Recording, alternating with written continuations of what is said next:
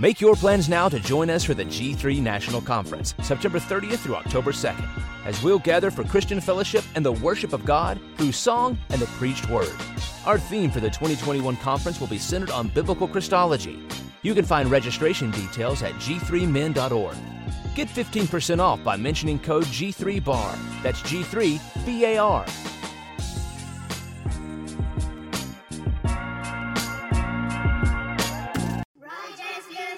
Make your plans now to join us for the G3 National Conference, September 30th through October 2nd, as we'll gather for Christian fellowship and the worship of God through song and the preached word. Our theme for the 2021 conference will be centered on biblical Christology. You can find registration details at g3men.org. Get 15% off by mentioning code G3BAR. That's G3BAR.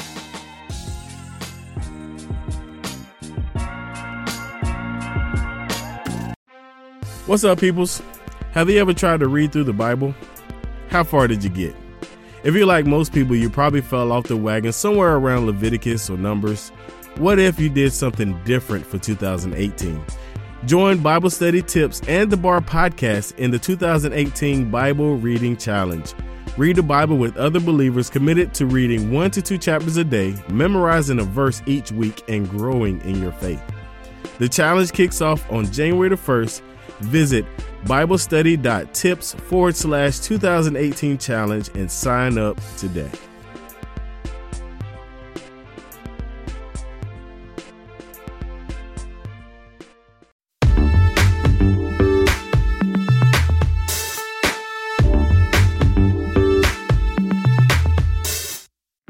Welcome to Just Thinking with hosts Daryl Harrison and Virgil Walker, bringing you week-to-week cultural apologetics as well as social issues from a biblical worldview. This is Just Thinking. Let's think. Hey, man, it's good to be back. I'm Virgil Walker, and you're with the Just Thinking podcast. And I'm Daryl Harrison. What's going on, Virg? What's going on, my man? Well, man, first of all, man, thanks to all the listeners who are tuning in right now to Just Thinking podcast.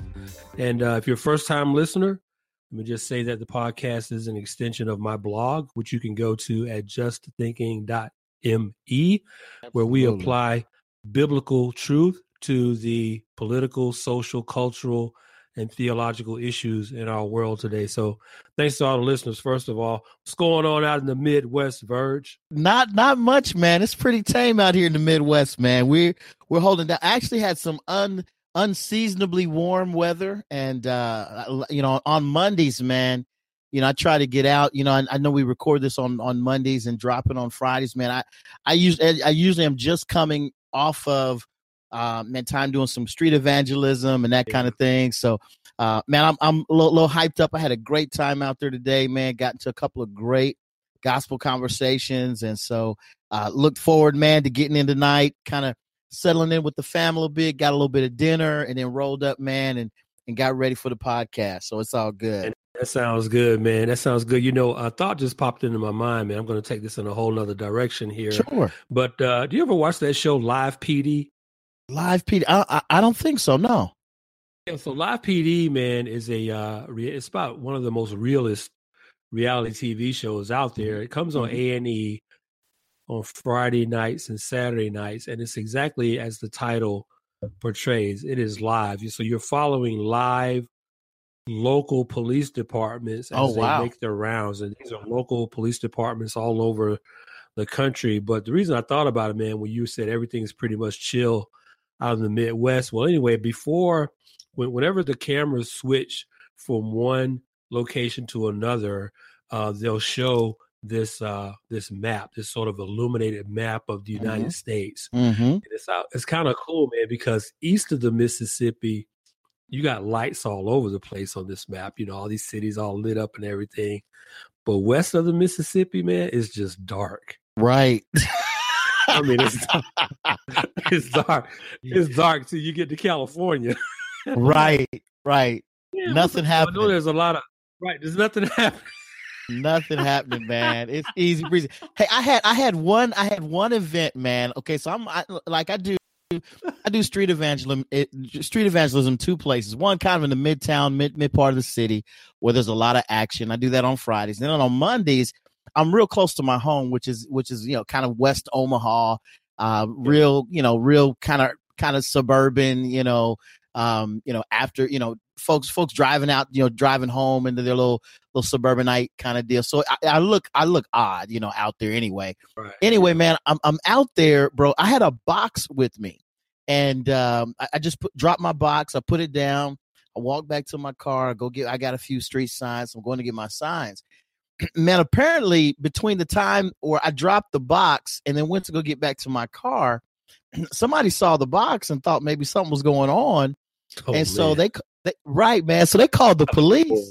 Oh my God. So next thing I know, man, I look up and the cop is rolling up and I'm like, oh, here we go. I'm thinking all the stuff I see on YouTube and on Oh man. You about to get arrested. Right. I'm thinking, here we go, and so I walk up to him, and I'm very respectful. Hey, officer, how you doing? Appreciate you being out. He said, well, just got a call. And it's me and another guy, another white guy, and he said, just got a call. They were concerned about what might be in your box. And I said, hey, man, you're more than welcome to take a look. And in fact, I said, just go take a look over there. He looks over, man. My box, I got a case of about 100, handheld Bibles, man, in the box. And just stuff that I give away. And so he checked it out, made sure it was clear. And then I'm looking at that as a gospel opportunity, man. So I start going in and, kind of sharing the gospel. Hey, reason why we're out here is love, we love God, love our neighbor. And we're here just sharing the good news of the gospel of Jesus Christ. Man, love to offer you a free Bible. You can see it's not a dangerous item, that kind of thing. And so, he was that depends on who you ask. Right. You're talking to these days. Right. So it was a great opportunity, man. I just saw it as a great opportunity to connect with just somebody else in the community. And what the good news was, he was on duty, so he didn't want to take the Bible at the time, which was fine. But at the same time, man, it allowed other folks who were kind of watching how this whole thing went down to stop by, man. So I had even more people who stopped and asked me and said, hey, well, what happened? So got a chance to talk to them, tell them what happened, and then share a gospel message. So that's about the excitement that we get into out there at the doing street evangelism in real big bad West Omaha, man. That's how I know, man. I figure once the lights go out on the street lights there in Omaha, man, it's right. It's a wrap, man. It's a wrap. It's a wrap. About 10 o'clock, man, everything shuts down, man. It's a wrap. That's a wrap. Yeah, that's about what time Live PD comes on the East Coast, man. So I'm like, okay, they shut it down out there in the Midwest, man. Yeah, we shut it down, man. It's time to go sleep. Time to go night. Yeah, it's time to go sleep.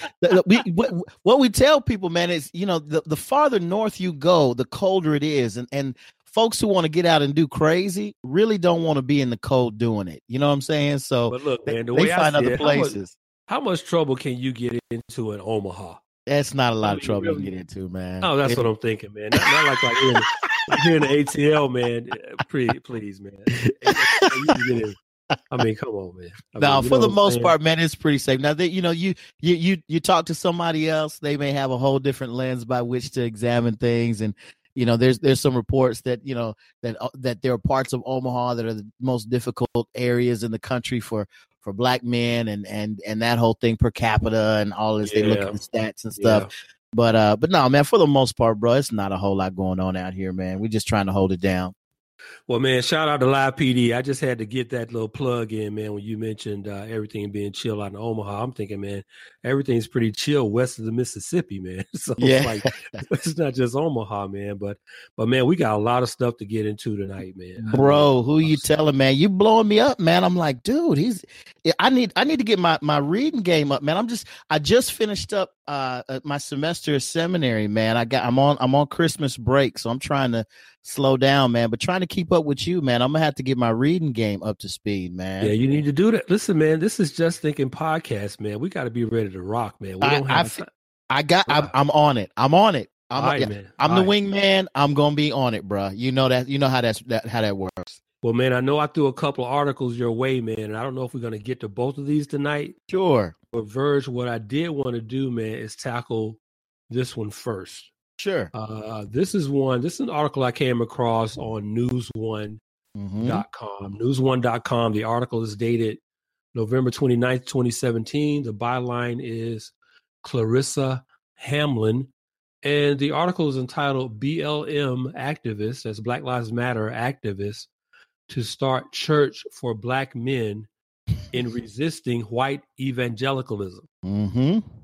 So I know I passed this one off to you the other day, man. So hopefully you've been able to digest. Oh, yeah. I digested this one, did a little bit of research, make sure I'm on my A game. So I'm ready to rock and roll, man. What you got? What'd you see in this thing, man? Let me tee this up a little bit, man. And then I'm going to read a couple paragraphs to kind of set the stage for our listeners as it relates to context here. And then I got a trick question for you. Okay. Get ready. All right. So let me just read the first opening couple of paragraphs here from this article, again, from newsone.com, titled BLM Activists to Start Church for Black Men in Resisting White Evangelicalism. The subtitle is The Church Will Not Collect Money from Members. So first couple of paragraphs, a Black Lives Matter activist is planning what appears to be a major act of resistance against white evangelicalism in Memphis, Tennessee. Jomo Kenyatta Johnson, a Christian pastor and co-founder of the BLM Savannah, Georgia chapter, will spearhead the Church for Black Men. A quote, now I'm quoting from the article, this is the description of the church. A church for Black men, quote, a new Christian denomination of house churches, unquote. In February 2018, members will meet in the, quote, familial setting, unquote, of a home in congregations that will not exceed 25 people. Johnson, who garnered national attention for his hunger strike to raise suicide awareness this summer, said in a news release to the Memphis Flyer. One last line.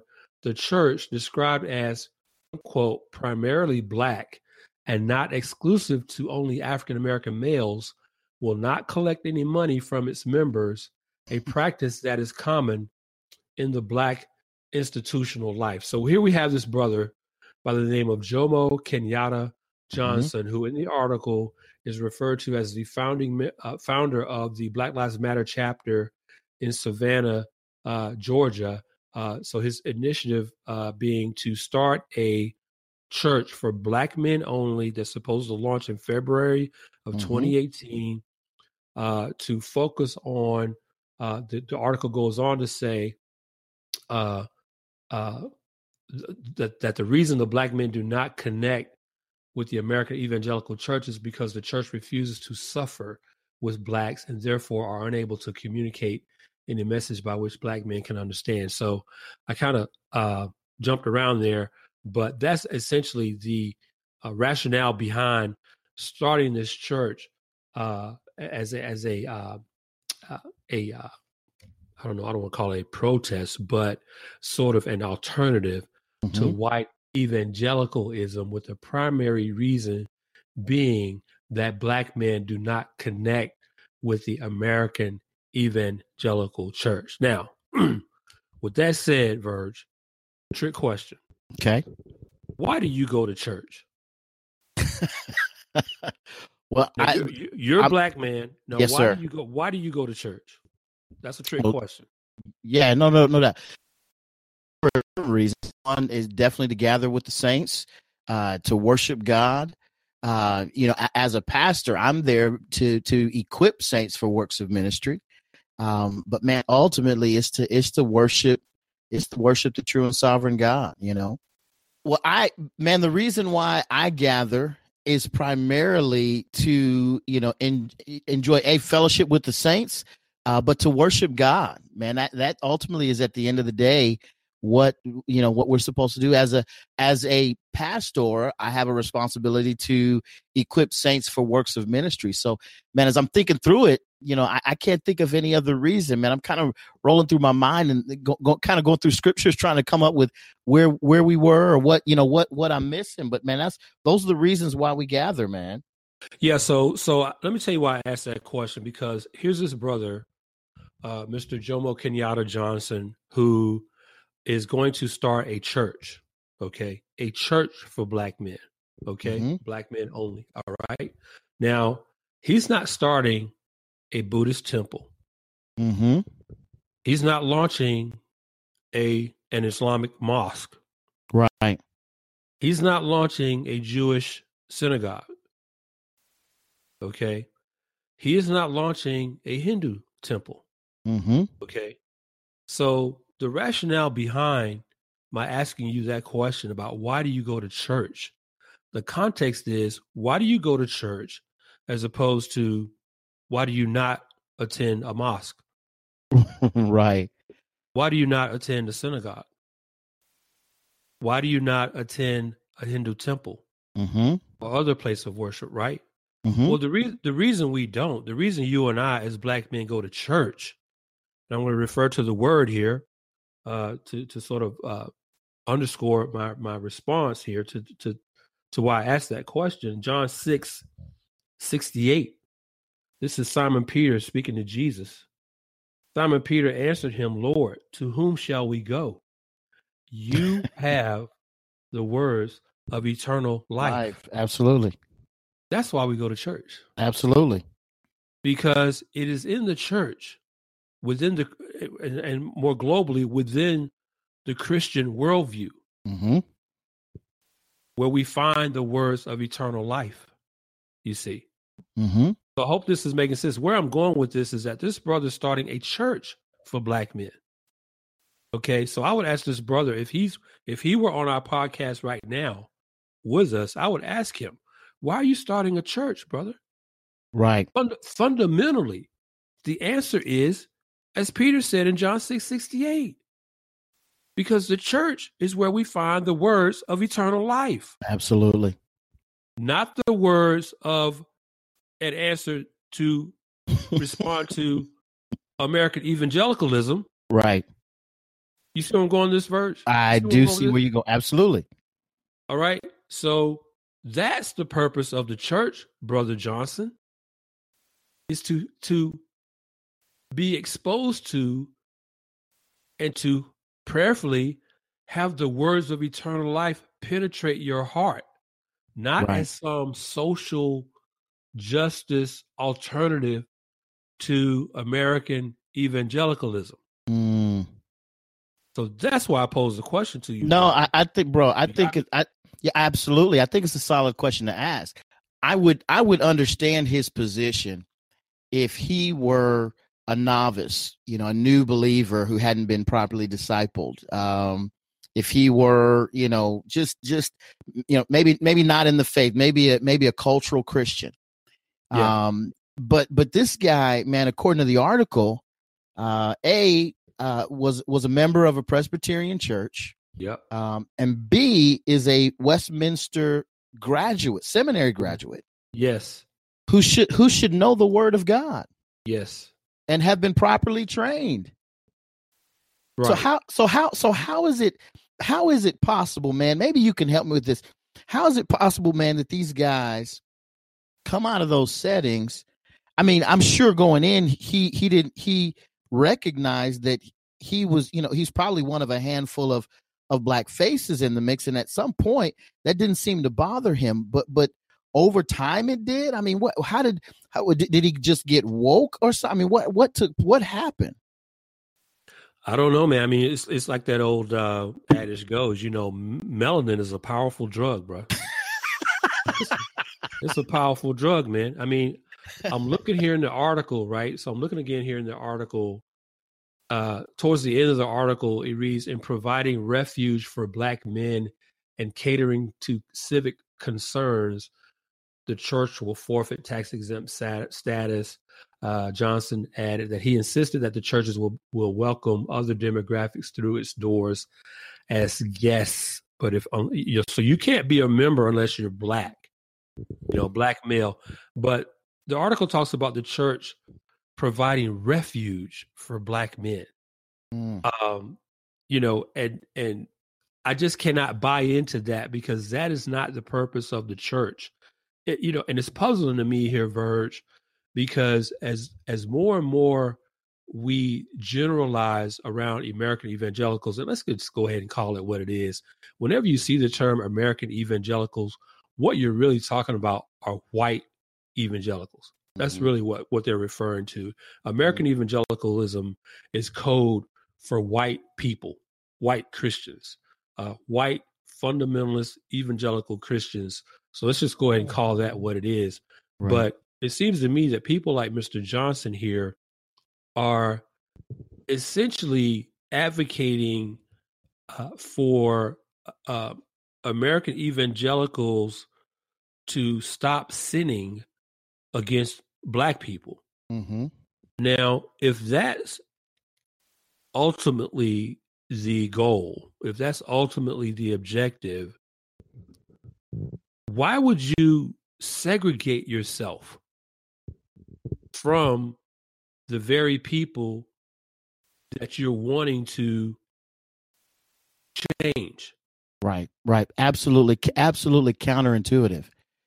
Your complaint, the complaint, to the point you're making, the complaint is that whites have a supremacy about them, have a political leaning about them that is exclusively beneficial for those of their own race, and we see that as negative, as problematic, as evil.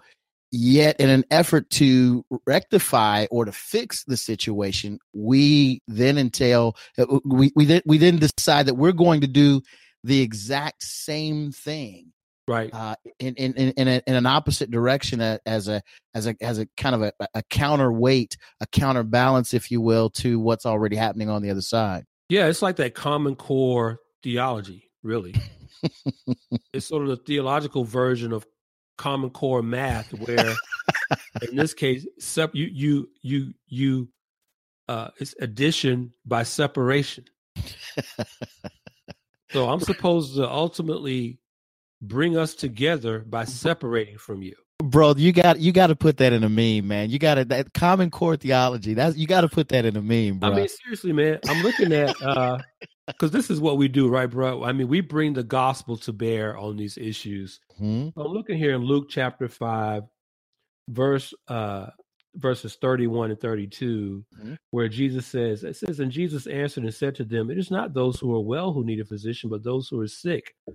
I have not come to call the righteous, but sinners to repentance." Now, again, I don't buy into this brother's rationale at all. Mm-hmm. But the point I'm making here, let's just go ahead and, for the sake of conversation, give him the benefit of the doubt. Sure. What do you, Mr. Johnson, propose to achieve by starting a church, an ethnic targeted, a church targeted at a particular ethnic demographic, which will, by virtue of that, segregate you from those who you feel don't understand you, cannot relate to you, don't care about you from a suffrage standpoint? What do you expect to achieve from that? So not only is that counterintuitive, it's counter-Christian. Mm-hmm. Because look at Jesus's earthly ministry, right? He went where the problems were. He didn't separate himself from those problems. He went where they were. He went to where the sin was occurring. So even if I were to give this brother the benefit of the doubt as it relates to his overall concerns, the way in which he is going about addressing them, right? I'm not going to say they're wrong. They're worse than wrong. They're unbiblical. Unbiblical. That's worse than wrong.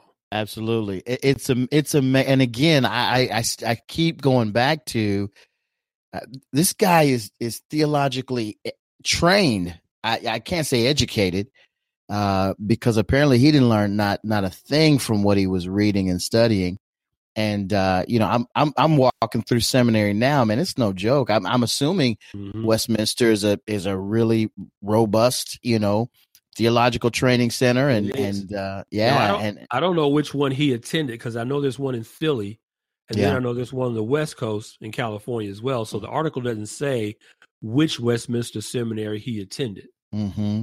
But either one would be good. Either one would be good and would be sound. And so again, there's so many steps in the process. One, that he was in that space and place, and then two, how you go from that and being a part of a Presbyterian church to where I'm guessing to some degree he was embraced, or at some point he felt that way, for him to have placed membership there, for him to adopt Black Lives Matter or Black liberation theology.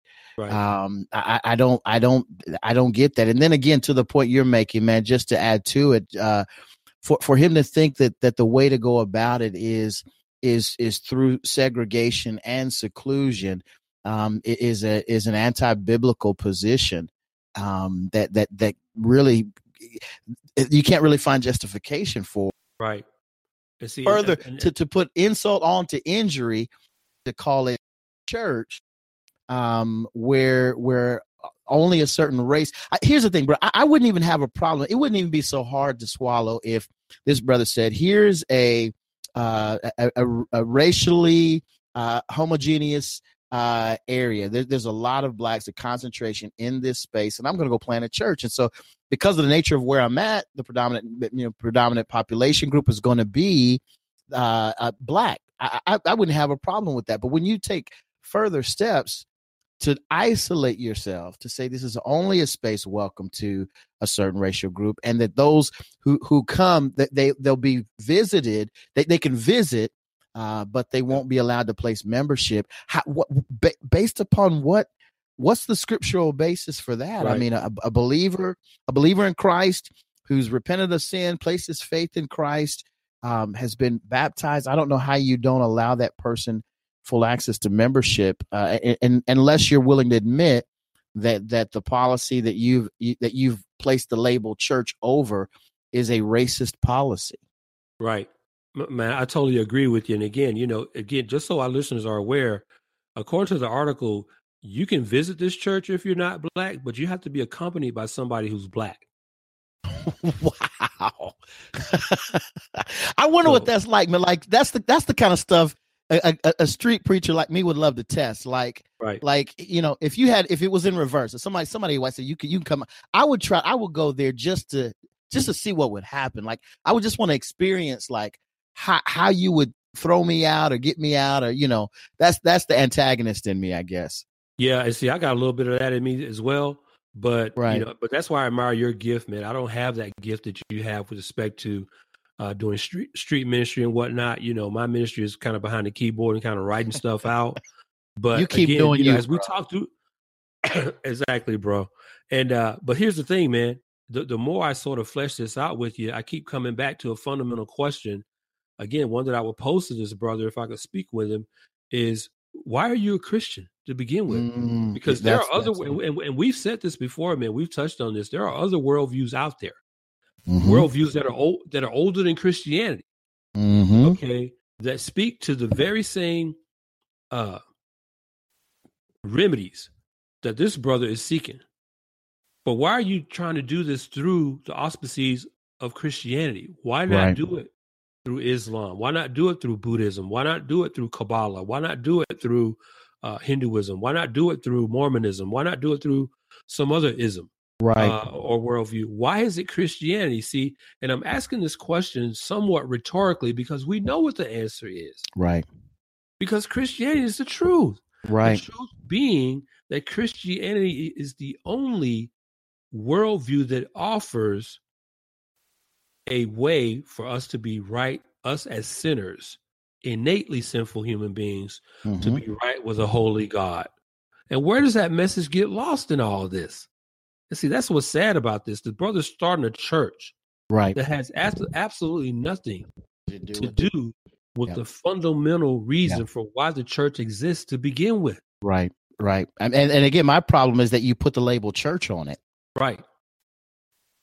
And I mean, it just accentuates what you just said. I mean, just accentuates it. So anyway, so we want to touch on that a little bit, and you guys can go out, and there are multiple websites that were carrying this article, but again, this is on newsone.com. BLM activists to start church for black men and resisting white evangelicalism. Go out, check it out, read it for yourself, draw your own conclusions and whatnot. But we wanted to touch on that tonight. So, Virgil, what I want to do, man, I want to switch gears. Yeah. And I want to see, man, if we, in these next 15 or so minutes that we have, man, if I could switch gears and touch on another piece, another article that just kind of crossed my desk today.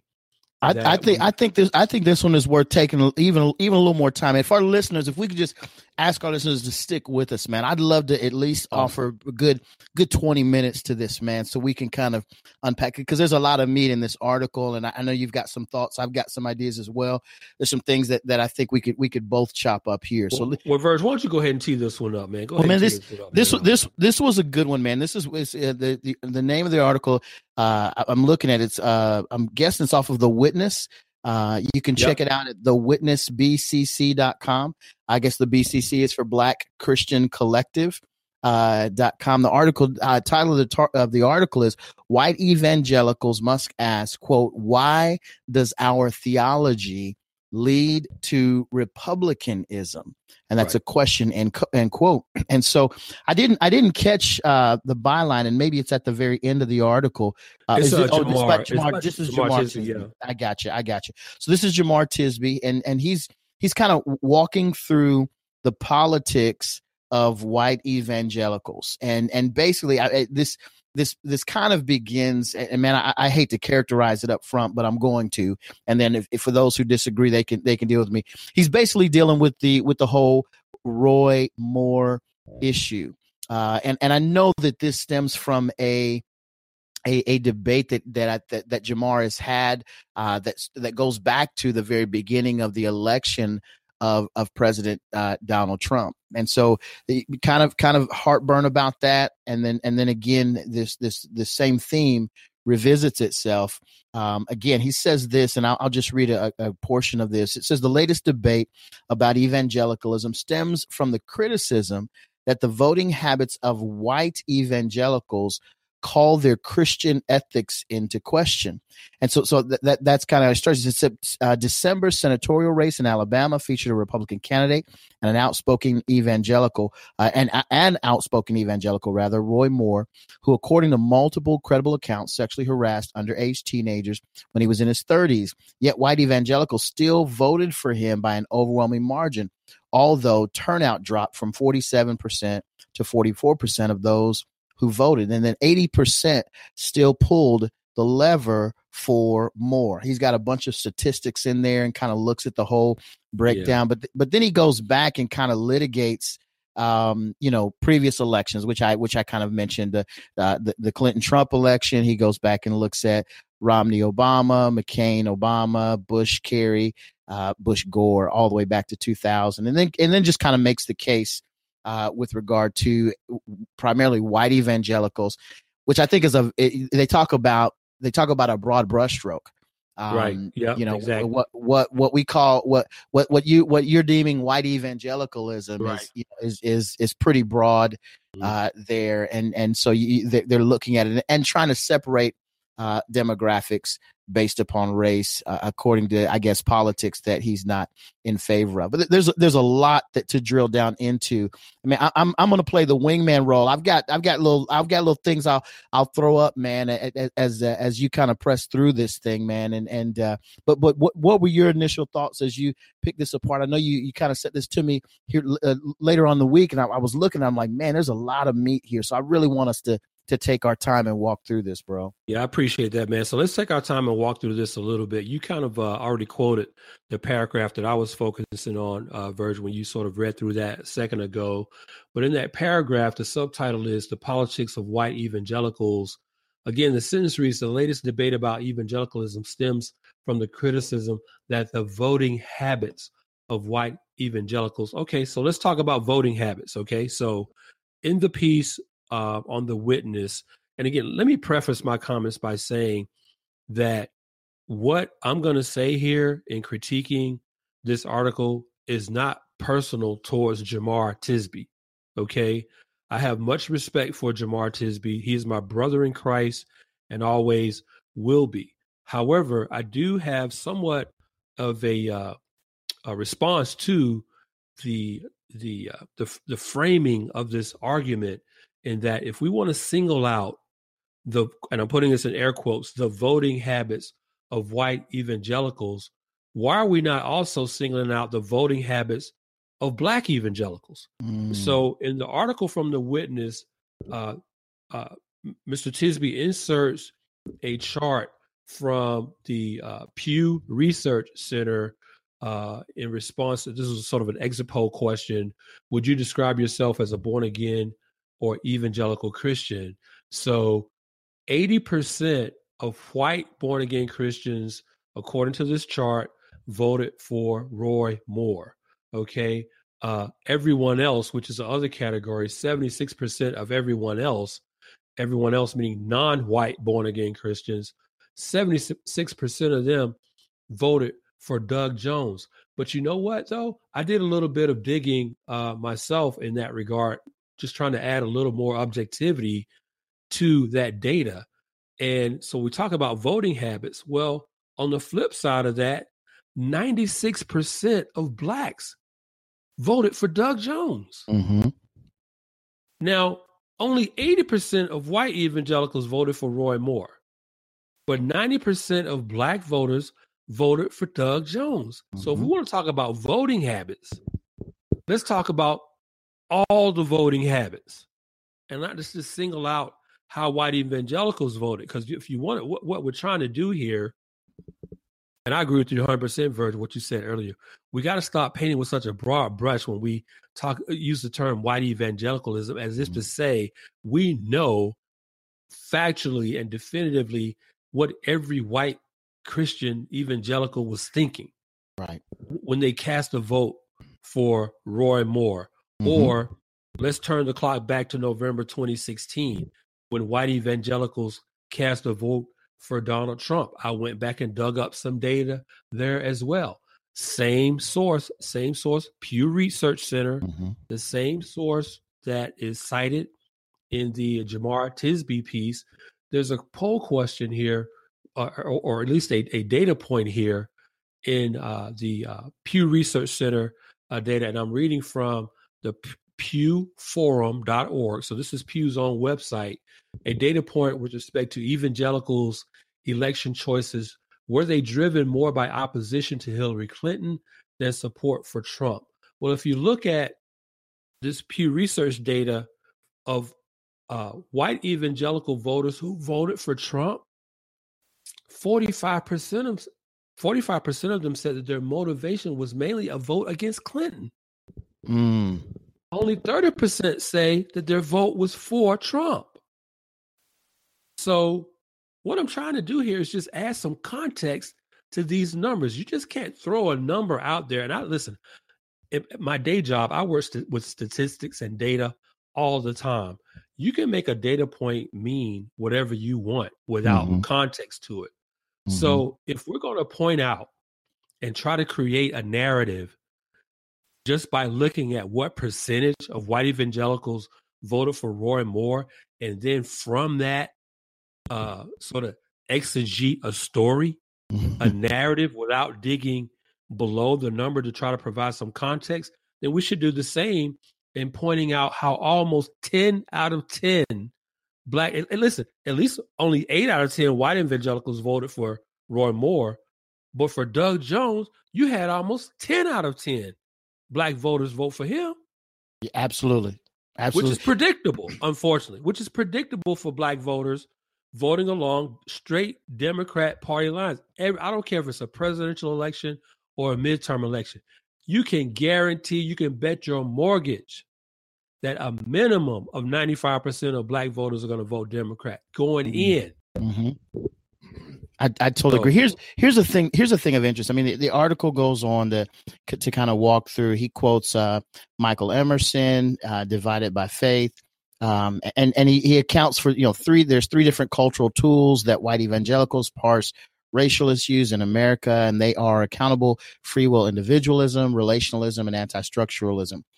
He goes on to break down what each of those means, and then from the definition that he provides, he kind of expounds upon what he believes his interpretation of what those mean. And here's in an effort to be fair, and I think you set this up well. It's not a I don't know Jamar. I know he's been on the Bar podcast in the past, and I do recognize, especially during this election cycle, a lot of what he has kind of written, especially where it relates to politics, seems to slant in a particular direction, and I'm disappointed, and here's why. But let me say this.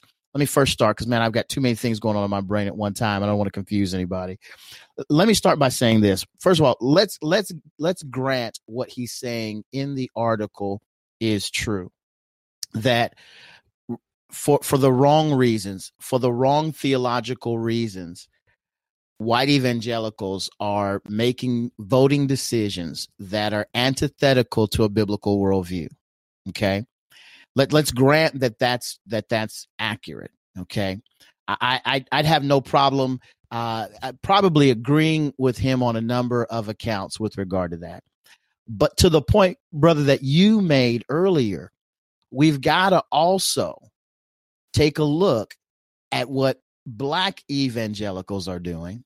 Right. And ask the exact same question. As we should Hispanic evangelicals, as we should Asian evangelicals. And if we're gonna break evangelicals up in their ethnic backgrounds, then let's do the same in every instance and examine it. Why? Because it basically what he does, man, in this article is he calls what's being done here sin. He said the basis upon which we're making decisions are actually our own sinful conditions rather than the theological underpinnings that we claim to hold dear. And I here's the thing. I don't disagree with them. I think there are reasons people voted for Trump that are not related to having a biblical worldview lens. I myself, I didn't vote for Trump. Okay.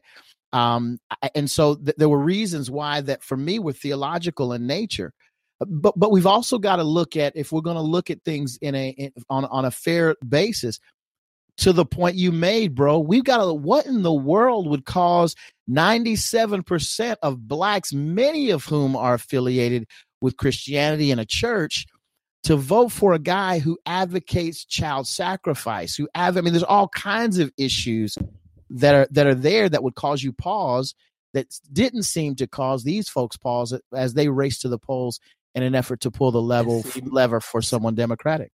See, Verge, and see, you're touching on the point of frustration for me.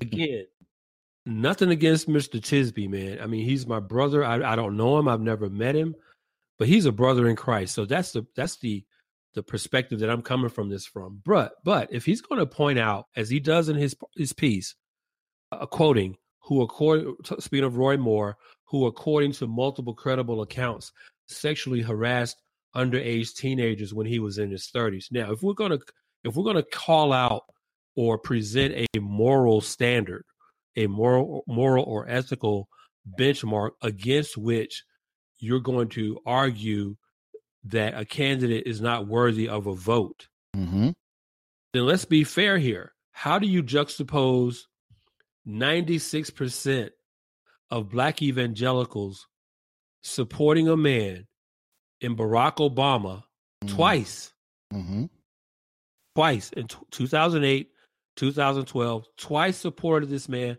by the exact same percentage, around 96%, who openly advocates unbiblical positions such as same-sex marriage, open equality for homosexuals, lesbians, and gays, open and a staunch advocate of abortion and supporter of Planned Parenthood, all the way through partial birth.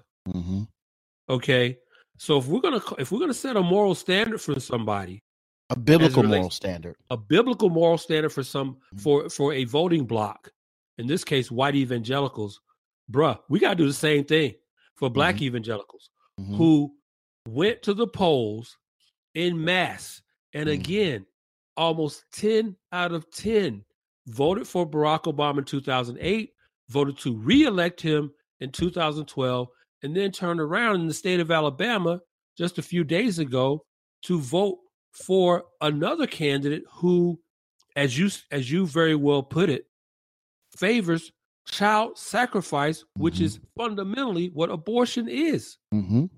Now, why do we focus on abortion so much as it relates to Black voters? Well, abortion in America as a pursuit, a virtue, as macabre as that sounds, has its origins in the Black community. Margaret Sanger and her Negro Project, which was an antecedent to what is called now, today, Planned Parenthood. Margaret Sanger launched her Negro Project in 1939 with the express purpose of eliminating Black children and thereby prohibiting the propagation of Black families. Margaret Sanger was a eugenicist. If you're not familiar with that term, I encourage you to go out and look it up. She was a eugenicist who did not, shall we say, to put it mildly, did not come down on the side of viewing Black people as being created in the image of God as non-Black people are. So that's why we focus on abortion so much, because in America, it has its roots, its genesis is in Black communities. So how almost 10 out of every 10 Black voters predictably can go out and support a candidate or a political party that advocates the self-destruction of your own people, and what by that I mean people who look like you. You're participating by virtue of your vote the self-destruction of image bearers who look just like you, and you do that predictably every election cycle. That's a head shaker, man. I just don't get it. Now, I get why Black non-Christians would do that. But if you're a professing Christian, a professing follower of Jesus Christ, who created you and who knew you before you were even formed in your mother's womb, the argument of what you are in your mother's womb is moot. Absolutely. Because your God knew you before then. Absolutely, man. There's something that the conclusions that he gets to at the end of the article, I think are worth considering. He says this, bro, and I'm quoting from his article toward the end of the piece. It says, whatever the label one chooses, white evangelicalism has become synonymous with republicanism. It is not evaluating the label that matters. What matters is interrogating evangelicalism's long-standing political priorities. And I to be fair, I think he's right. I think there are reasons why many in the evangelical world have held closely to republicanism, if you want to call it that. I think there are stances that they've taken that are in line with the biblical worldview. But I agree with them. I think there's a problem that many have elevated republicanism to the point where they have the straight. And when the Republican Party in their priorities deviates from the biblical worldview, we have a responsibility to say so and to mention that. But again, I can't help but acknowledge and notice the absence of a glaring problem that is getting no analysis whatsoever, and that is that this can be this whole piece. I could take his article, his tenets, and look at Black evangelicalism, right, and make the same critical assessment. Right. Exactly. And say, you know what, we've got a problem. And right. and it's liberalism, it's leftism, it's democratic in nature, and we've got to. I don't disagree with what he stated there, but man, if we care about the bigger issue, not white or Black, But if we care about redeeming the term evangelical and what it means, that assessment has got to come full circle. Exactly. It's got to be all encompassing.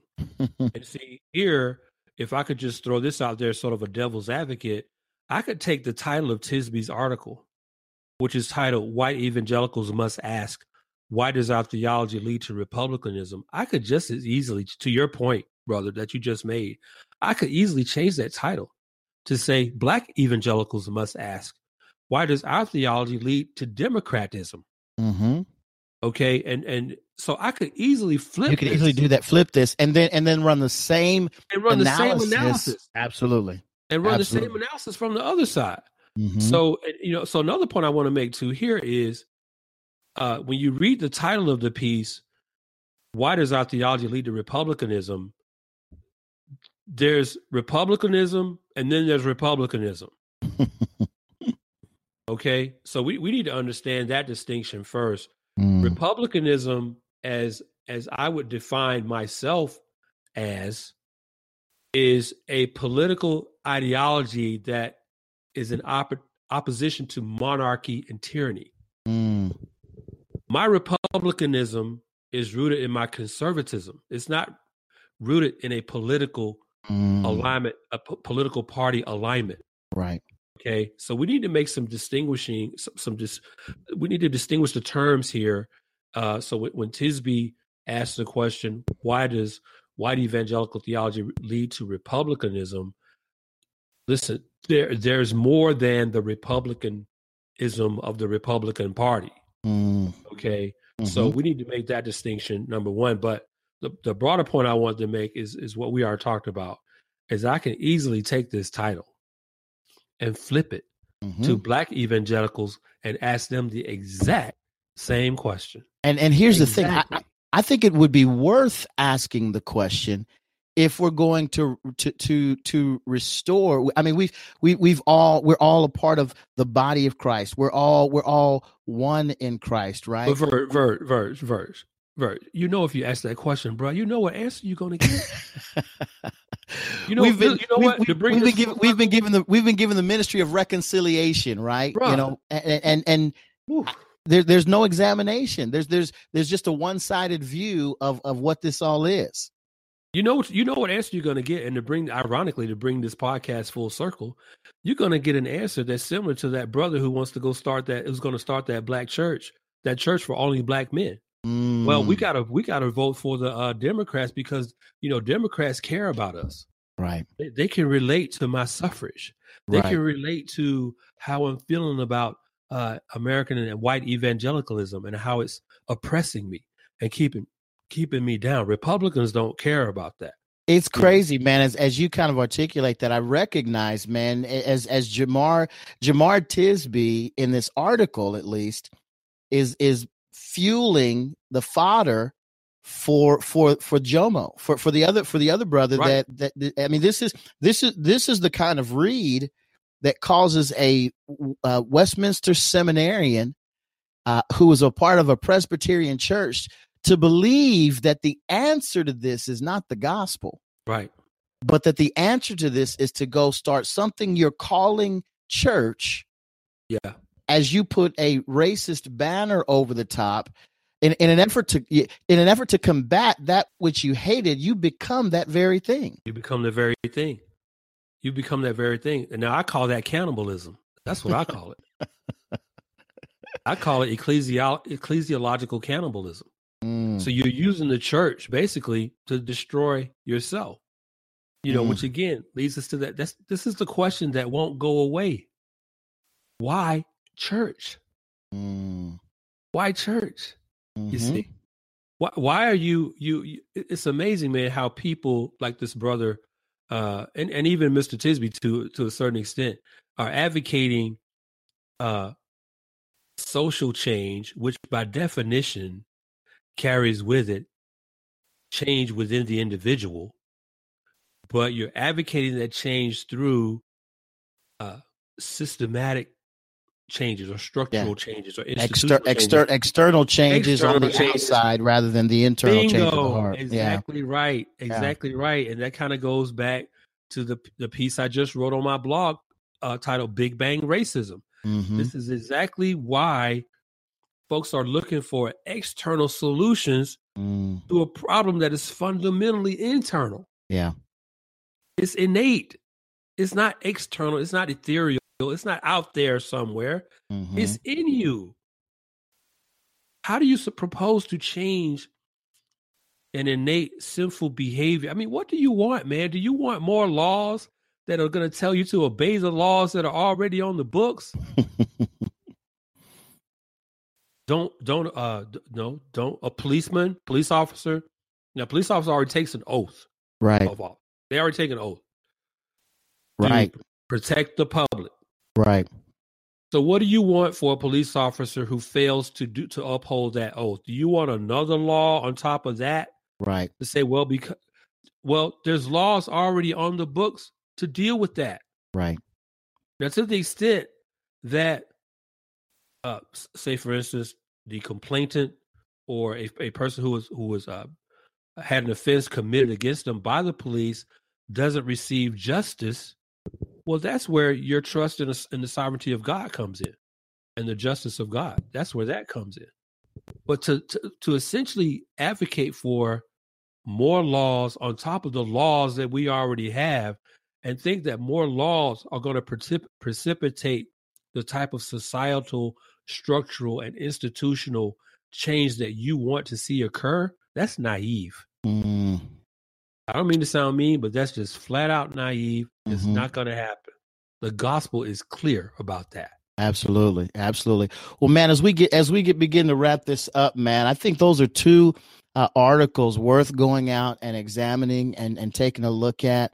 And then, man, listening to this podcast, walking through, man, and I'd be interested, man, as this particular podcast goes out, into kind of watching the feedback from the folks. Kind of let us know what you're thinking and how you're processing this, man. I don't know a more clear way to kind of walk through it than what my man Daryl just kind of shared as you examine these. And then too, I do want to recommend, because I know he won't do it as emphatically as I will.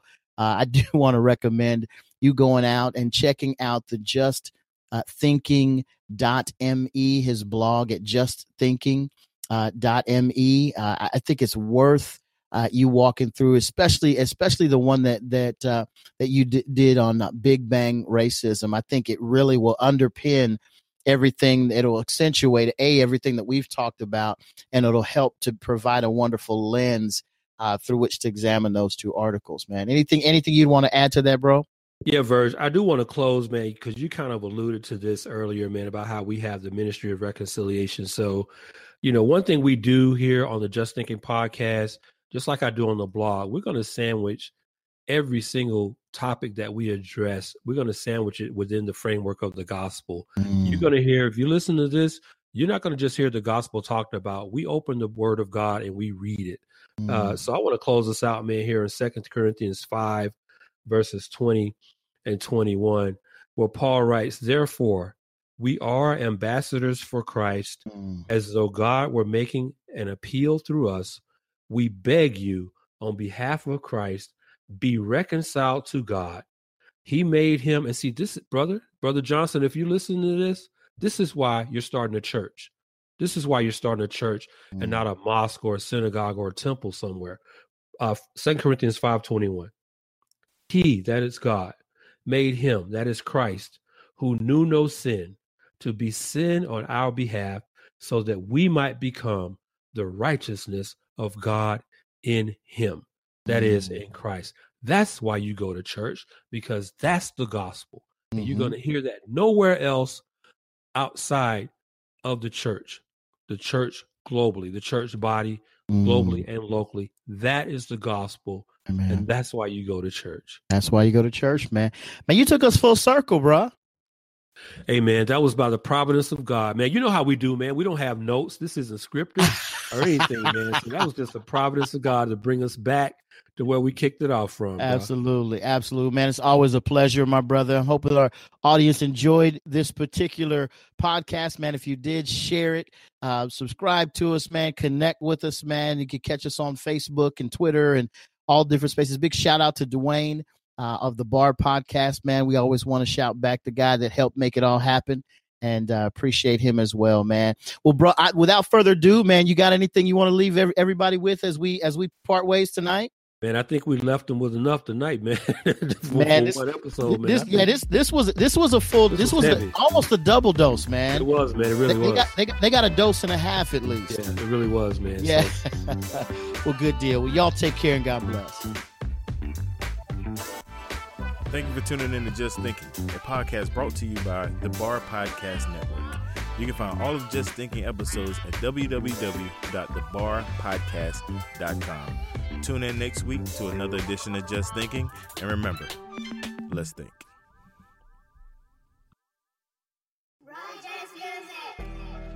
What's up, Bar listeners? It's finally here, the Bar exclusive content.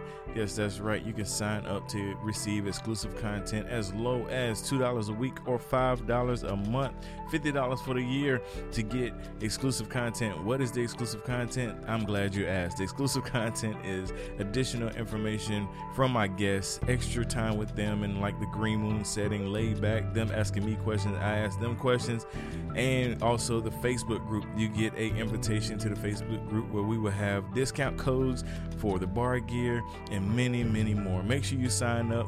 The link's in the show notes. Join the VIP inside the bar group, and we'll see you there.